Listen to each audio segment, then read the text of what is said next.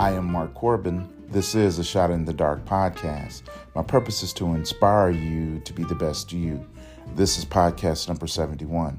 I have a quote from LaureenHall.com that I want to share with you. I'll read it to you now.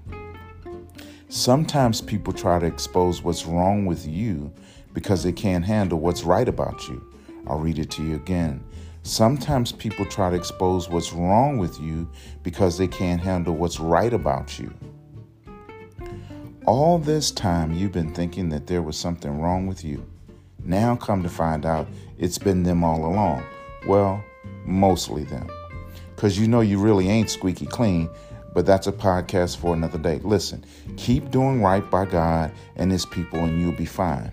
Trust in God and believe that there is more good left in you to serve the world. Let's add some scripture. Psalm 25, verse 9.